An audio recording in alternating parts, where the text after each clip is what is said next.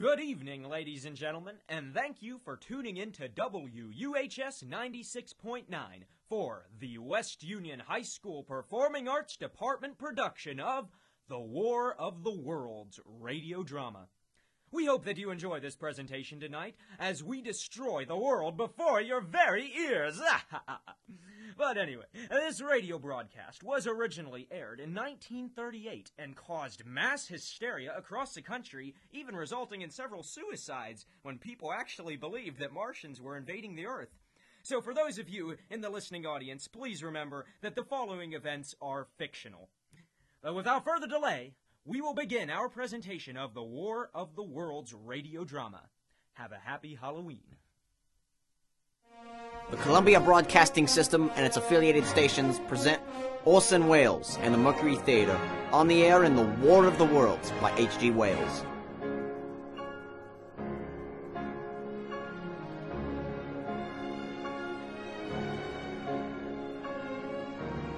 Ladies and gentlemen, the director of the Mercury Theatre and star of these broadcasts, Orson Welles. We know now that in early years of the 20th century, this world was being watched closely by intelligences greater than man's and yet as mortal as his own. We know now that as human beings busied themselves about their various concerns, they were scrutinized and studied, perhaps almost as narrowly as a man with a microscope might scrutinize the transient creatures that swarm and multiply in a drop of water.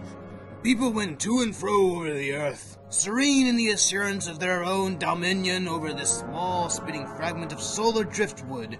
Yet across an immense ethereal gulf, intellects vast, cool, and unsympathetic regarded this earth with envious eyes and slowly and surely drew their plans against us. In the 13th year of the 20th century came the Great Disillusionment. It was near the end of October. Business was better. The war scare was over. More men were back at work. Sales were picking up. On this particular evening, October 30th, the Crosley service estimated that 32 million people were listening in on radios. For the next 24 hours, not much change in temperature. A slight atmospheric disturbance of undetermined origin is reported over Nova Scotia, causing a low-pressure area to move down rather rapidly over the northeastern states, bringing a forecast of rain accompanied by winds of light gale force. Maximum temperature, 66. Minimum, 48. This weather report comes to you from the Government Weather Bureau. We now take you to the Meridian Room in the Hotel Park Plaza in downtown New York, where you'll be entertained by the music of Ramon Raquello and his orchestra. Good evening, ladies and gentlemen. From the Meridian Room in the Park Plaza in New York City, we bring you the music of Ramon Raquello and his orchestra, with a touch of the Spanish. Ramon Raquello leads off with La Comparsita.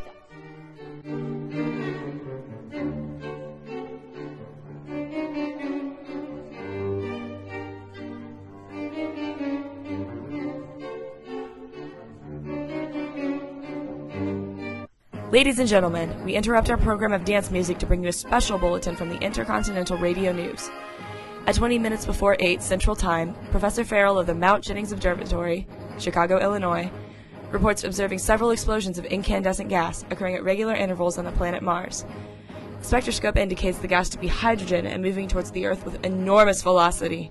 Professor Pearson of the Observatory of Cincinnati confirms Farrell's observation and describes the phenomenon as, quote, like a jet of blue flame shot from a gun, unquote.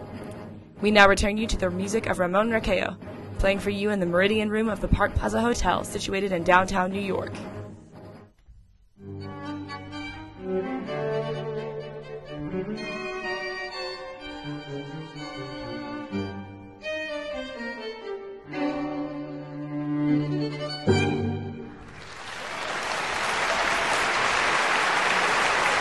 Now a tune that never loses flavor, the ever-popular Stardust, Ramon Raquello and his orchestra.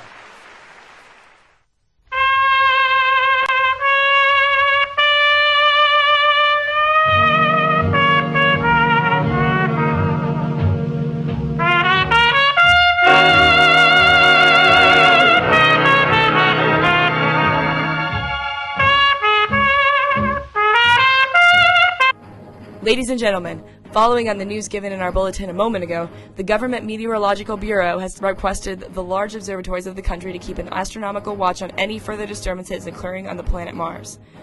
Due to the unusual nature of this occurrence, we've arranged an interview with noted astronomer Professor Pearson, who will give us his views on the event.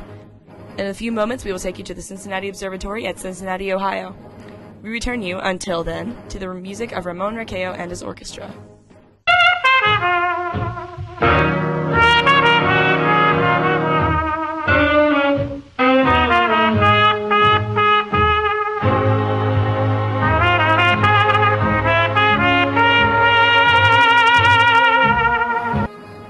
We are now ready to take you to the Cincinnati Observatory at Cincinnati, where Carl Phillips, a reporter, will interview Professor Richard Pearson, famous astronomer. We take you now to Cincinnati, Ohio. Good evening, ladies and gentlemen. This is Carl Phillips speaking to you from the observatory at Cincinnati. I am standing in a large, semicircular room, pitch black except for an oblong split in the ceiling. Through this opening, I can see a sprinkling of stars that cast a kind of frosty glow over the intricate mechanism of this huge telescope. The ticking sound you hear is the vibration of the clockwork. Professor Pearson stands directly above me on a small platform, peering through a giant lens.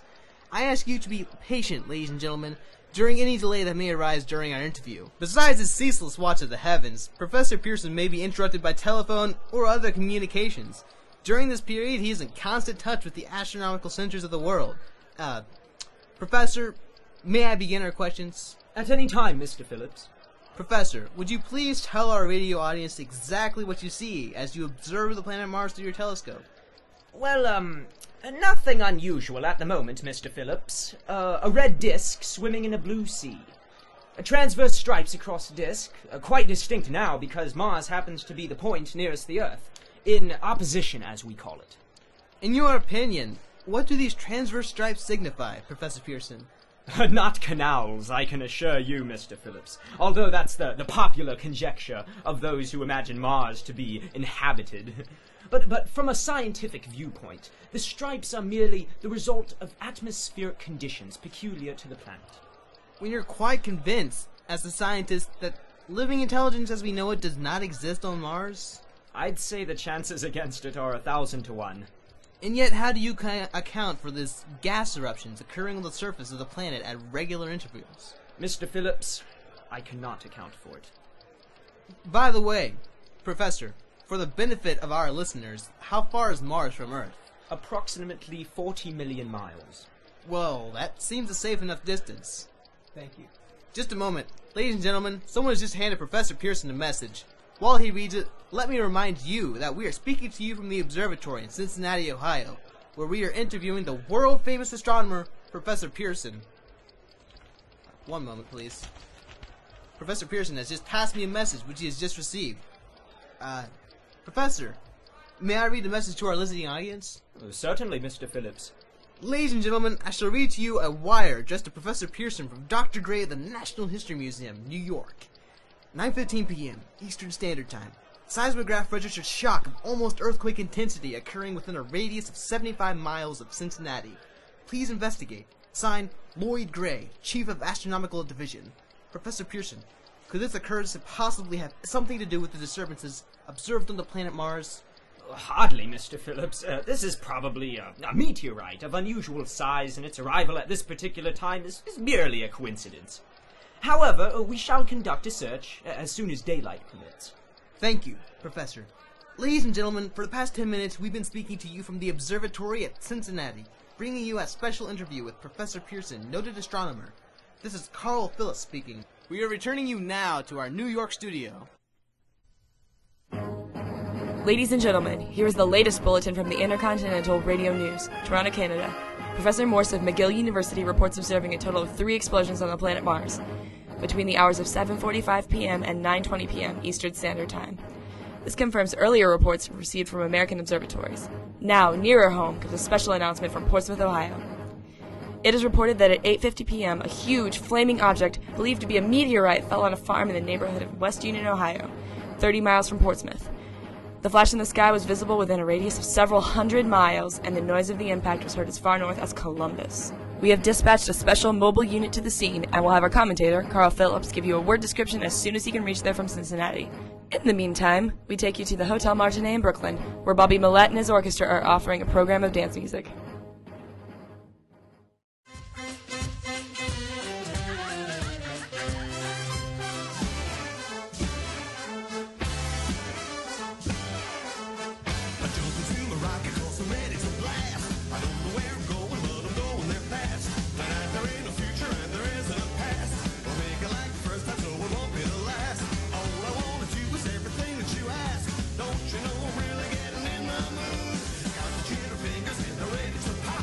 We take you now to West Union, Ohio.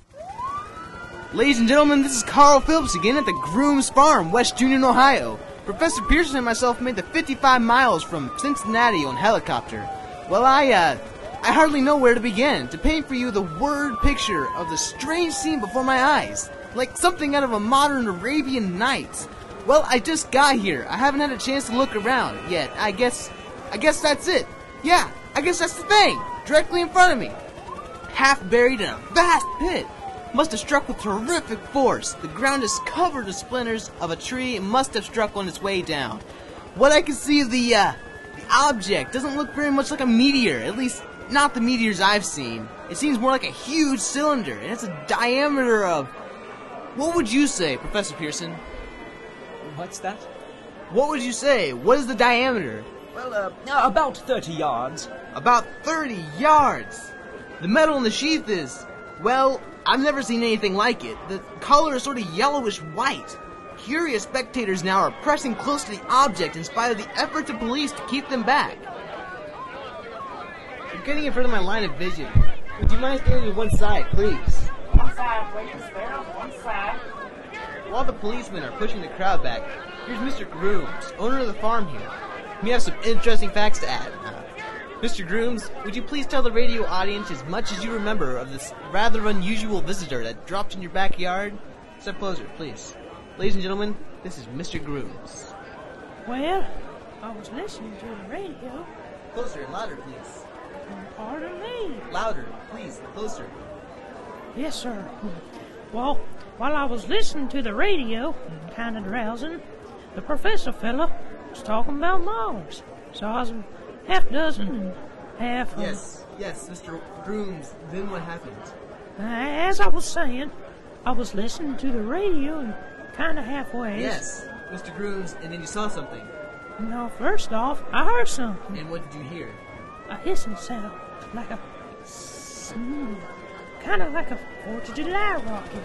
Then what? Turned my head out the window and would have swore I was sleeping and dreaming of something. Yes? I seen a kind of greenish streak and then, zingo! Something smacked the ground. Knocked me clear out of my chair. Well, were you frightened, Mr. Grooms? Well, I ain't quite sure. I reckon I was kind of real. Well, thank you, Mr. Grooms. Thank you. Want me to tell you some more? No, that's quite all right. It's plenty. Ladies and gentlemen, you've just heard from Mr. Grooms, owner of the farm where this thing has fallen. I wish I could convey the atmosphere, the background of this fantastic scene. Hundreds of cars are parked in a field in back of us. Police are trying to rope off the roadway leading to the farm, but it's no use. They're breaking right through. Cars, headlights throw an enormous spot on the pit where the object's half buried.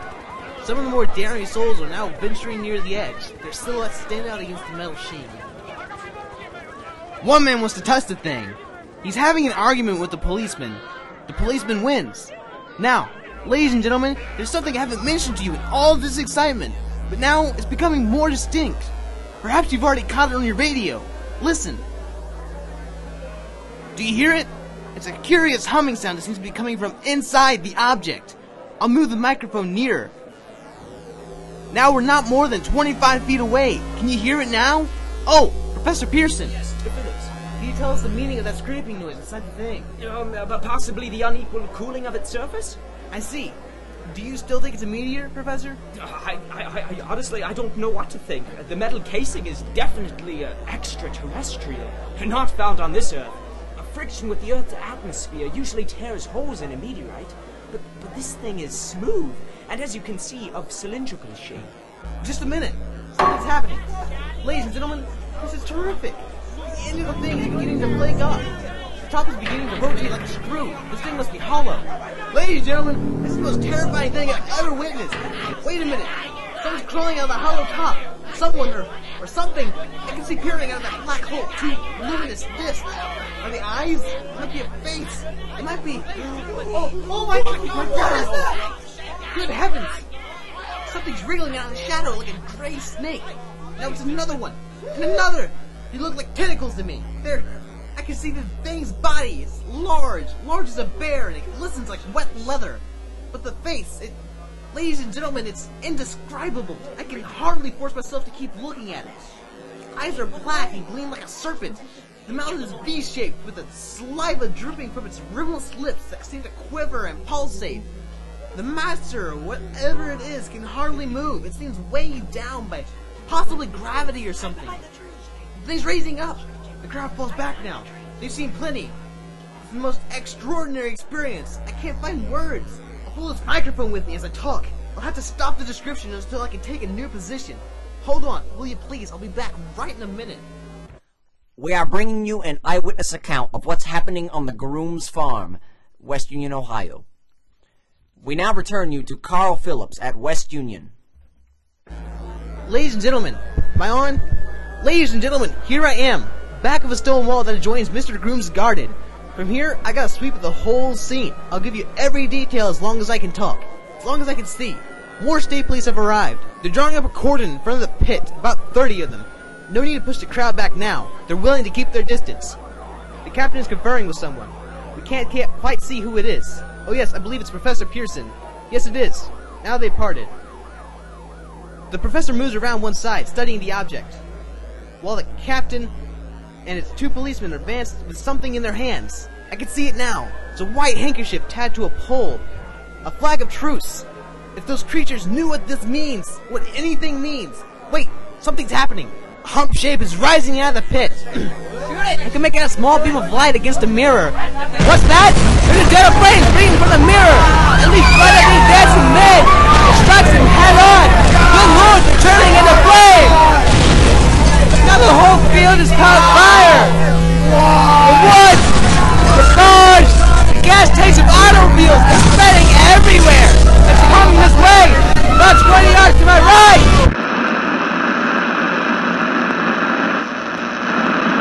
Ladies and gentlemen, due to circumstances beyond our control, we are unable to continue the broadcast from West Union. Evidently, there's some difficulty with our field transmission. However, we will return to that point at the earliest opportunity. In the meantime, we have a late bulletin from San Diego, California. Professor Eidenkolfer, speaking at a dinner of the California Astronomical Society, expressed the opinion that the explosions on Mars are undoubtedly nothing more than severe volcanic disturbances on the surface of the planet. We now continue with our piano interlude.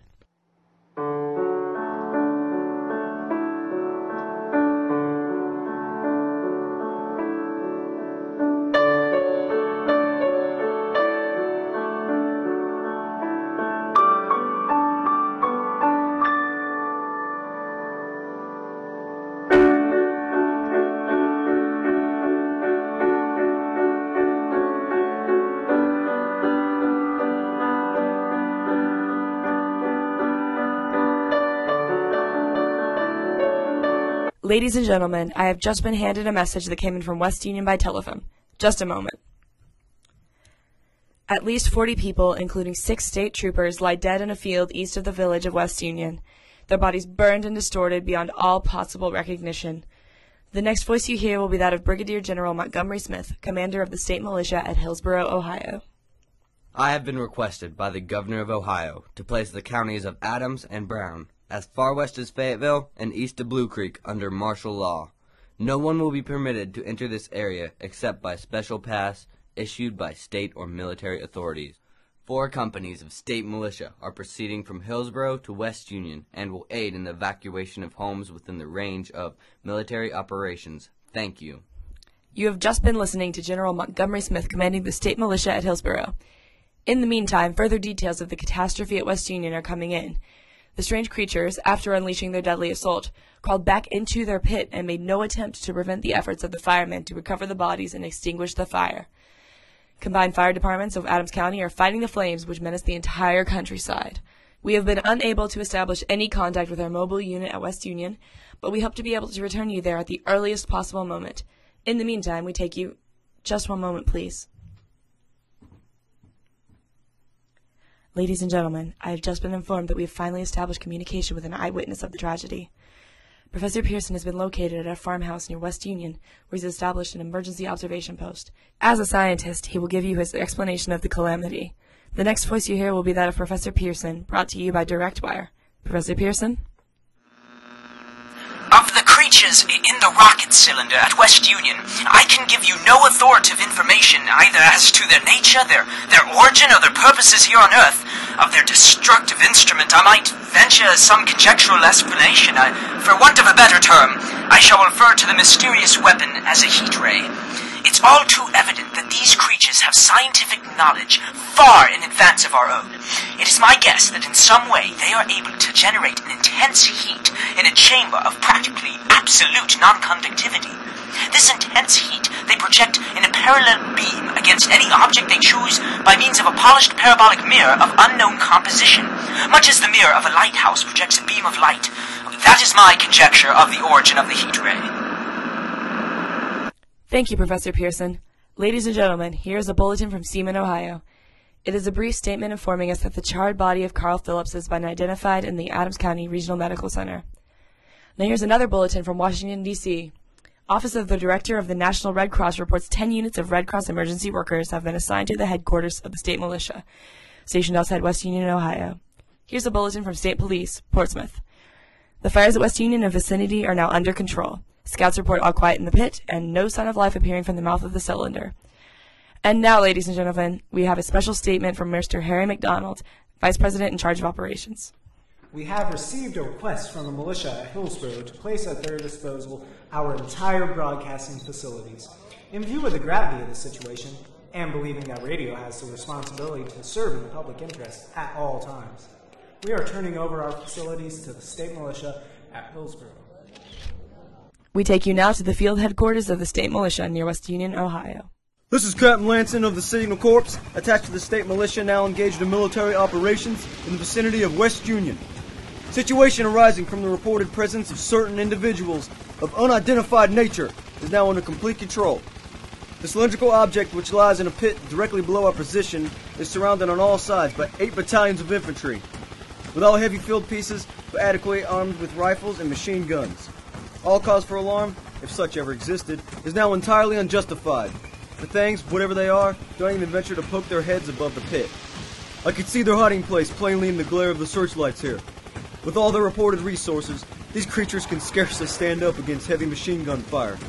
Anyway, it's an interesting outing for the troops. I can make out their khaki uniforms crossing back and forth in front of the lights. It looks almost like a real war. There appears to be some slight smoke in the woods bordering Brush Creek. Probably fire started by campers. Well, we ought to see some action soon. One of the companies is deploying on the left flank. A quick thrust and it will all be over. Wait a minute! I see something on top of the cylinder! No, it's nothing but a shadow. Now the troops on the edge of the groom's farm. 7,000 armed men closing in on an old metal tube. Wait! That wasn't a shadow. It's something moving! Solid metal, kind of shield-like affair raising up out of the cylinder. It's going higher and higher! It's standing on legs! Actually rearing up on a sort of metal framework! Now it's reaching above the trees, and the searchlights are on it.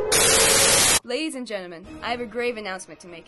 Incredible as it may seem, both the observations of science and the evidence of our eyes lead to the inescapable assumption that those strange beings who landed in the Ohio farmlands tonight are the vanguard of an invading army from the planet Mars. The battle which took place tonight at West Union has ended in one of the most startling defeats ever suffered by any army in modern times. 7,000 men armed with rifles and machine guns pitted against the single fighting machine of the invaders from Mars. 120 known survivors, the rest strewn over the battlefield from West Union to Athens, crushed and trampled to death under the metal feet of the monster, or burned to cinders by its heat ray. The monster is now in control of the southern Ohio section and has effectively cut the state in half. Communication lines are down from Ohio to West Virginia. Highways to the north, south, and west are clogged with frantic human traffic. Police and Army reserves are unable to control the mad flight. By morning, the fugitives will have swallowed Dayton, Cleveland, and Detroit. It is estimated to twice their normal population. At this time, martial law prevails throughout Ohio. We take you now to Washington for a special broadcast on the national emergency. The Secretary of the Interior. Citizens of the nation, I shall not try to conceal the gravity of the situation that confronts the country, nor the concerns of our government, in protecting the lives and property of its people. However, I wish to impress upon you, private citizens and public officials, all of you, the urgent need of calm and resourceful action. Fortunately, this formidable enemy is still confined in a comparatively small area, and we may keep our faith in the military forces to keep them there. In the meantime, placing our faith in God, we must continue the performance of our duties, each and every one of us. You have just heard the Secretary of the Interior speaking from Washington. Bulletins too numerous to read are piling up in the studio here. We are informed the central portion of Ohio is blacked out from radio communication due to the effect of the heat ray upon power lines and electrical equipment. Here is a special bulletin from New York. Cables were received from English, French, and German scientific bodies offering assistance. Astronomers report continued gas outbursts at regular intervals on planet Mars.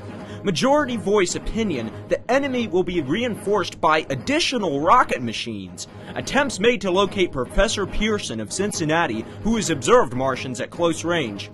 It is feared he was lost in recent battle. Langham Field, Virginia, scouting planes report 3 Martian machines visible above treetops, moving northwards towards Somerville with population fleeing ahead of them. Heat ray not in use. Although advancing at express train speed, invaders pick their way carefully. They seem to be making conscious effort to avoid destruction of cities and countryside. However, they stop to uproot power lines, bridges, and railroad tracks. Their apparent objective is to crush resistance, paralyze communication, and disorganize human society.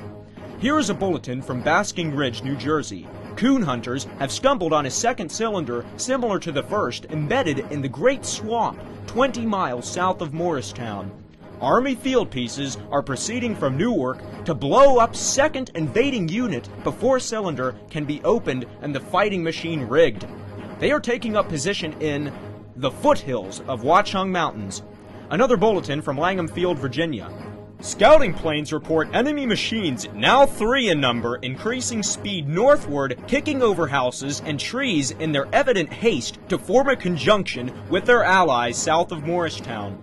Machines also sighted by telephone operator east of Middlesex within 10 miles of Plainfield.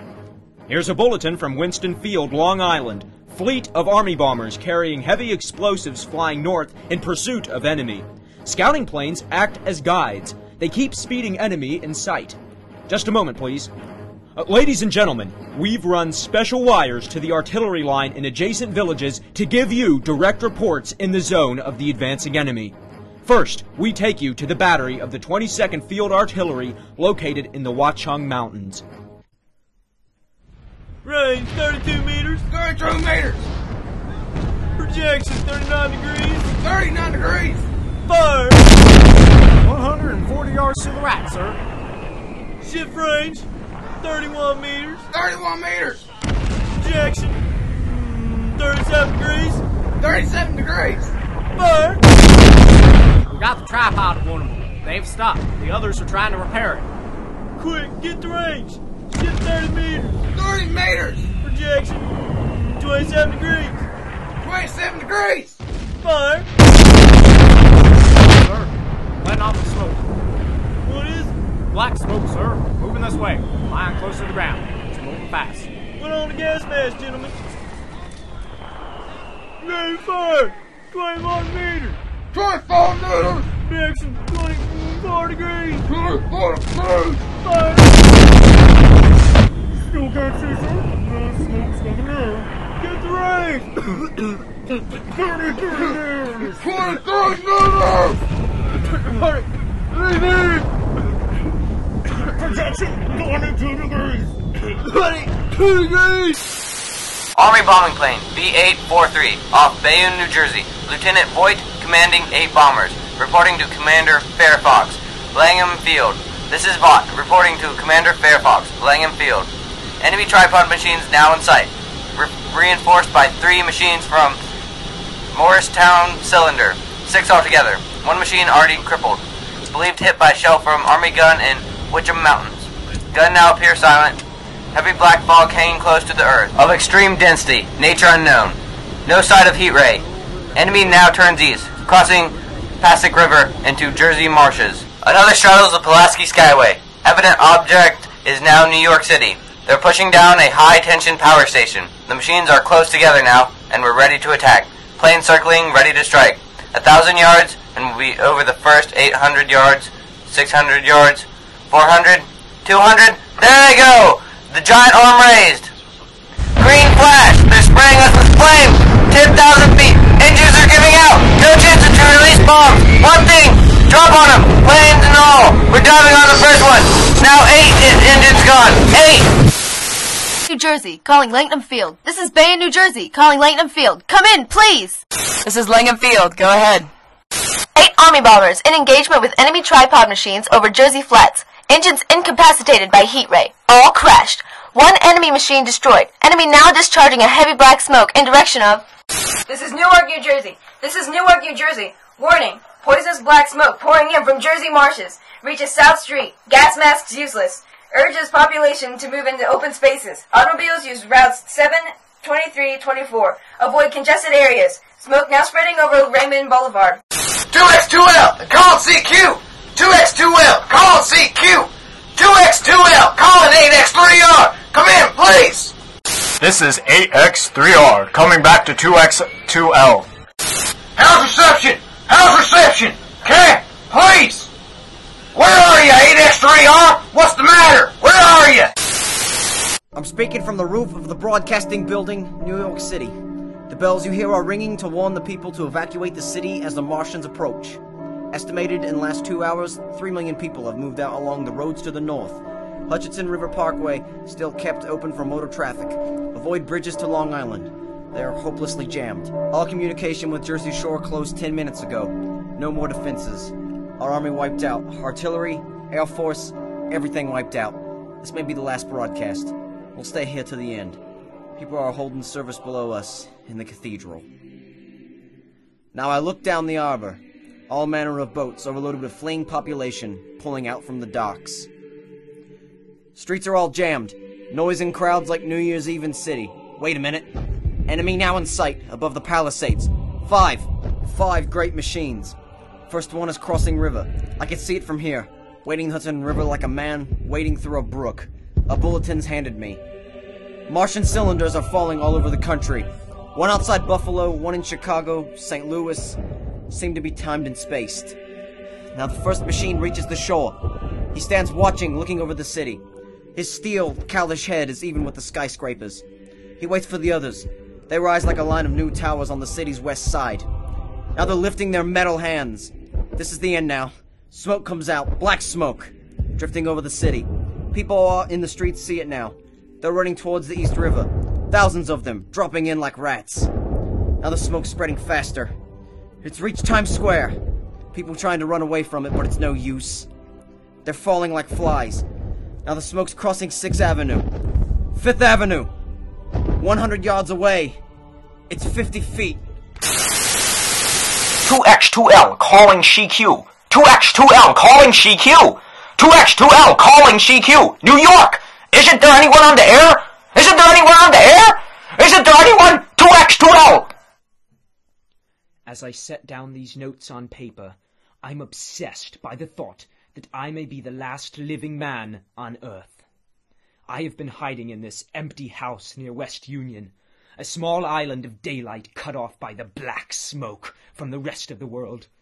All that happened before the arrival of these monstrous creatures in the world now seems part of another life, a life that has no continuity with the present, furtive existence of the lonely derelict who pencils these words on the back of some astronomical notes bearing the signature of Richard Pearson.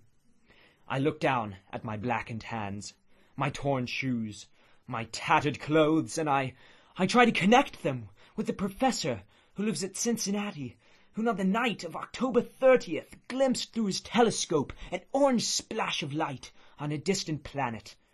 My wife, my colleagues, my students, my books, my observatory, my world. Where are they? Did they ever exist? Am I Richard Pearson? What day is it? Do days exist without calendars? Does time pass when there are no human hands left to wind the clocks? In writing down my daily life, I tell myself that I shall preserve human history between the dark covers of this little book that was meant to record the movement of the stars. But to write, I must live, and to live I must eat. I find moldy bread in the kitchen, and an orange not too spoiled to swallow. I keep watch at the window. From time to time, I catch sight of a Martian above the black smoke. The smoke still holds the house in its black coil, but at length there is a hissing sound, and suddenly I see a Martian mounted on his machine, spraying the air with a jet of steam, as if to dissipate the smoke. I watch in a corner as his huge metal legs nearly brush against the house. Exhausted by terror, I fall asleep. It's morning. Morning. Sun streams in the window. The black cloud of gas has lifted, and the scorched meadows to the north look as though a black snowstorm has passed over them. I venture from the house. I make my way to a road. No traffic. Here and there, a wrecked car, baggage overturned, a blackened skeleton. I push on west. For some reason, I feel safer trailing these monsters than running away from them. And I keep a careful watch. I have seen the Martians feed. Should one of their machines appear over the top of trees, I am ready to fling myself flat on the earth. I come to a chestnut tree. October chestnuts are ripe. I fill my pockets, for I must keep alive. 2 days I wander in a vague northerly direction through a desolate world. But finally I notice a living creature. A small red squirrel in a beech tree. I stare at him and wonder. He stares back at me, and I believe at that moment the animal and I shared the same emotion, the joy of finding another living being. But I push on north. I find dead cows in a brackish field, beyond the charred ruins of a dairy. The silo remains standing guard over the wasteland like a lighthouse deserted by the sea. Astride the silo perches a weathercock, and the arrow points north.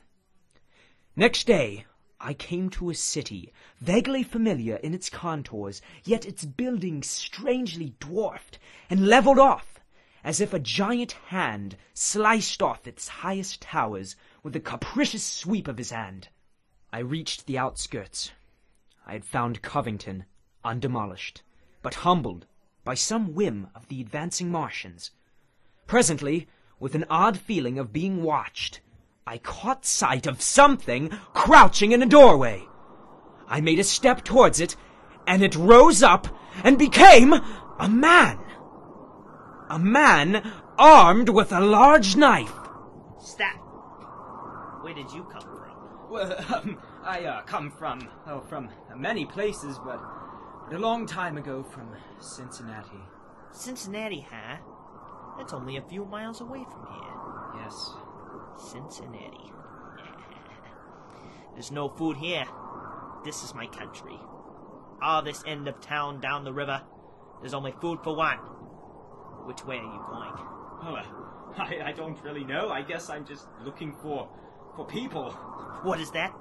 Did you hear something just then? Only a bird. I mean, a live bird. You get to know that birds have shadows these days. Say, we're in the open here. Let's crawl into this doorway and talk. Hey, say, have you seen any, Martians? Nah. They've gone over to Newport. At night, the sky is alive with their lights. Just as if people were still living in it. By daylight, you can't see them. 5 days ago, a couple of them carried something big across the flats from the airport. I believe they're learning how to fly. Fly? Yeah, fly. Then it's all over with humanity. Stranger though, there's still you and I. 2 of us left. They got themselves in salad. They wrecked the greatest country in the world, those green stars. They're probably falling somewhere every night. They've only lost one machine. There isn't anything to do. We're done. We're licked. Where were you? I see that you're in a uniform. Yeah, that's what's left of it. I was in the militia, the National Guard. That's good. Wasn't any war anymore. Then there's war between men and ants. And we're eatable ants. Oh God, I found that out. What will they do with us? I thought it all out. Right now we're caught as we're wanted. The Martian only has to go a few miles to get a crowd on the run. But they won't keep doing that. They'll begin catching us systematic-like, keeping the best and storing us in cages and things. They haven't begun on us yet. Not begun? Not begun, my friend. All that's happened so far is because we don't have enough sense to keep quiet. Bothering them with guns and such stuff and losing our heads and rushing off in crowds. Now instead of our rushing around blind, we've got to fix ourselves up. Fix ourselves up according to the way things are now. Cities, nations, civilization, progress. Done. But if that's so, what is there to live for? Well, there won't be any more concerts for 1,000,000 years or so. And no nice little dinners at restaurants. If it's amusement you're after, I guess the game's up. What is there left? Life. That's what. I want to live. Yeah, and so do you. We're not going to be exterminated. And I don't mean to be caught either. And tamed, and fattened, and bred like an axe. What are you going to do? I'm going on. Right under their feet. I got a plan. We men as men are finished. We don't know enough. We gotta learn plenty before we've got a chance. And we've got to live and keep free while we learn. See? I've thought it all out. See? Tell me the rest. Well, it isn't all of us that were made for wild beasts. And that's what it's got to be. That's why I watched you. All these little office workers that used to live in these houses. They'd be no good. They haven't any stuff to them. They just used to run off to work. I've seen hundreds of them running wild to catch their commuter train in the morning for fear they'd get canned if they didn't. Running back at night afraid they won't be in time for dinner. Lives insured and a little invested in case of accidents. And on Sundays, worried about the afterlife. The Martians will be a godsend for those guys. Nice roomy cages, good food, careful breeding, no worries. After a week or so chasing about the fields on empty stomachs, they'll come and be glad to be caught. You've thought it all out, haven't you? You bet I have. And that isn't all. These Martians will make pets of some of them, train them to do tricks. Who knows? Get sentimental over the pet boy who grew up and had to be killed. And some, maybe, they'll train to hunt us. No, that's impossible. No human being. Yes, they will. There's men who do it gladly. If one of them ever comes after me, why... But in the meantime, you and I and others like us, where are we to live when the Martians own the Earth? I've got it all figured out. We'll live underground. I've been thinking about the sewers. Under Cincinnati are miles and miles of them. The main ones are big enough for anybody. Then there's cellars, vaults, underground storerooms, railway tunnels, subways. You begin to see, eh?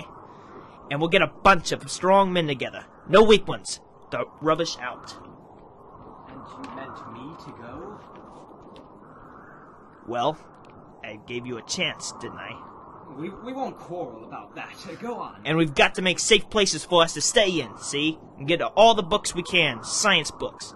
That's where men like you come in, see? We'll raid the museums. We'll even spy on the Martians. It may not be so much that we have to learn before. Well, just imagine this. 4 or 5 of their own fighting machines suddenly start off. Heat rays, right and left, and not a Martian in them. Not a Martian in them, but men. Men who have learned the way how. It may even be in our time. That's your plan? You and me and a few more of us. We'd own the world. I see. Say, what's the matter? Where are you going? Not to your world. Goodbye, stranger. Are you kidding me? There's plenty of men that would love to have your part in this. And you're gonna be selfish like that. Are you kidding me? After parting with the artilleryman, I came at last to the Purple People Bridge. I crossed that silent stretch, anxious to know the fate of the great city on the other side of the Ohio. Cautiously, I left the bridge and made my way up Butler Street. I reached 3rd Street, and there again were black powder and several bodies, and an evil, ominous smell from the gratings of the cellars of some of the houses. I wandered up Pike and Ludlow. I stood alone on Fountain Square. I caught sight of a lean dog running down Vine Street with a piece of dark brown meat in his jaws and a pack of starving mongrels at his heels. He made a wide circle around me as though he feared that I might prove a fresh competitor. But I left.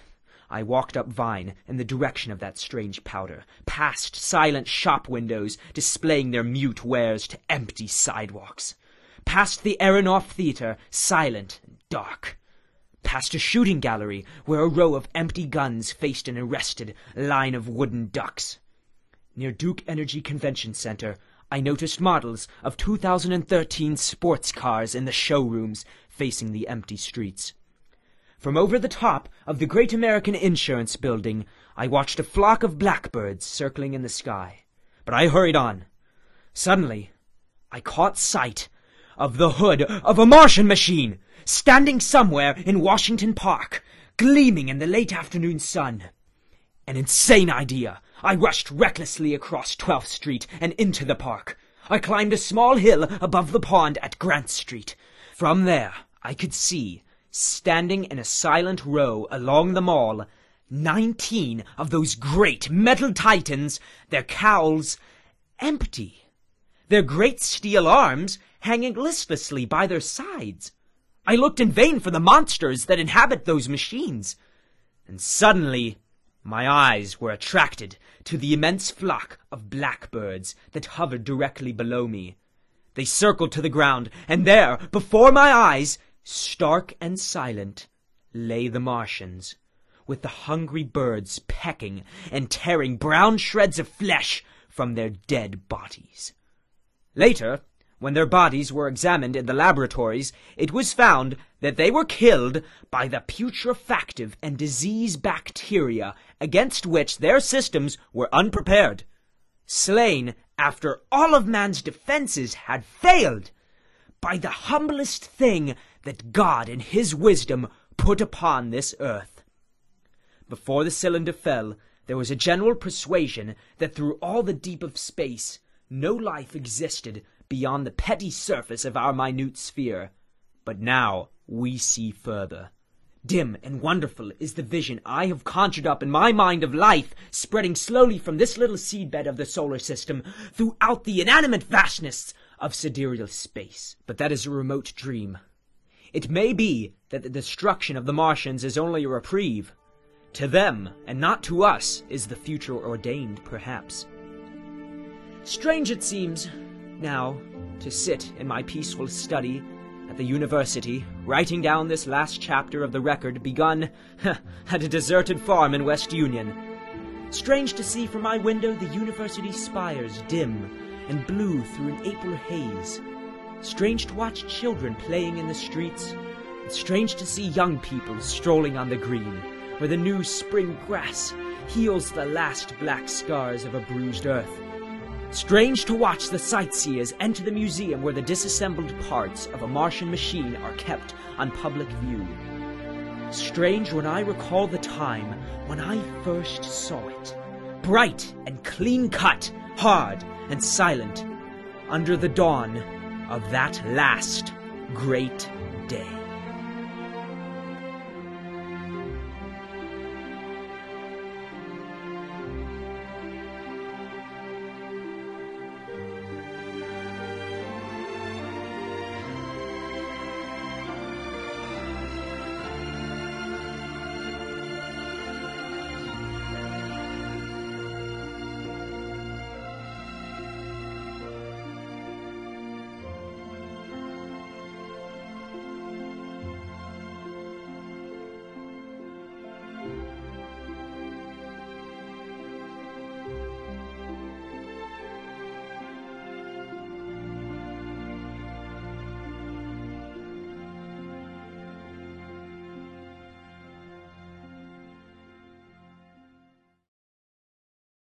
This has been a West Union Performing Arts Department production of The War of the Worlds radio drama, directed by Eli Beadle, with sound effects and editing provided by Brandon Rigdon.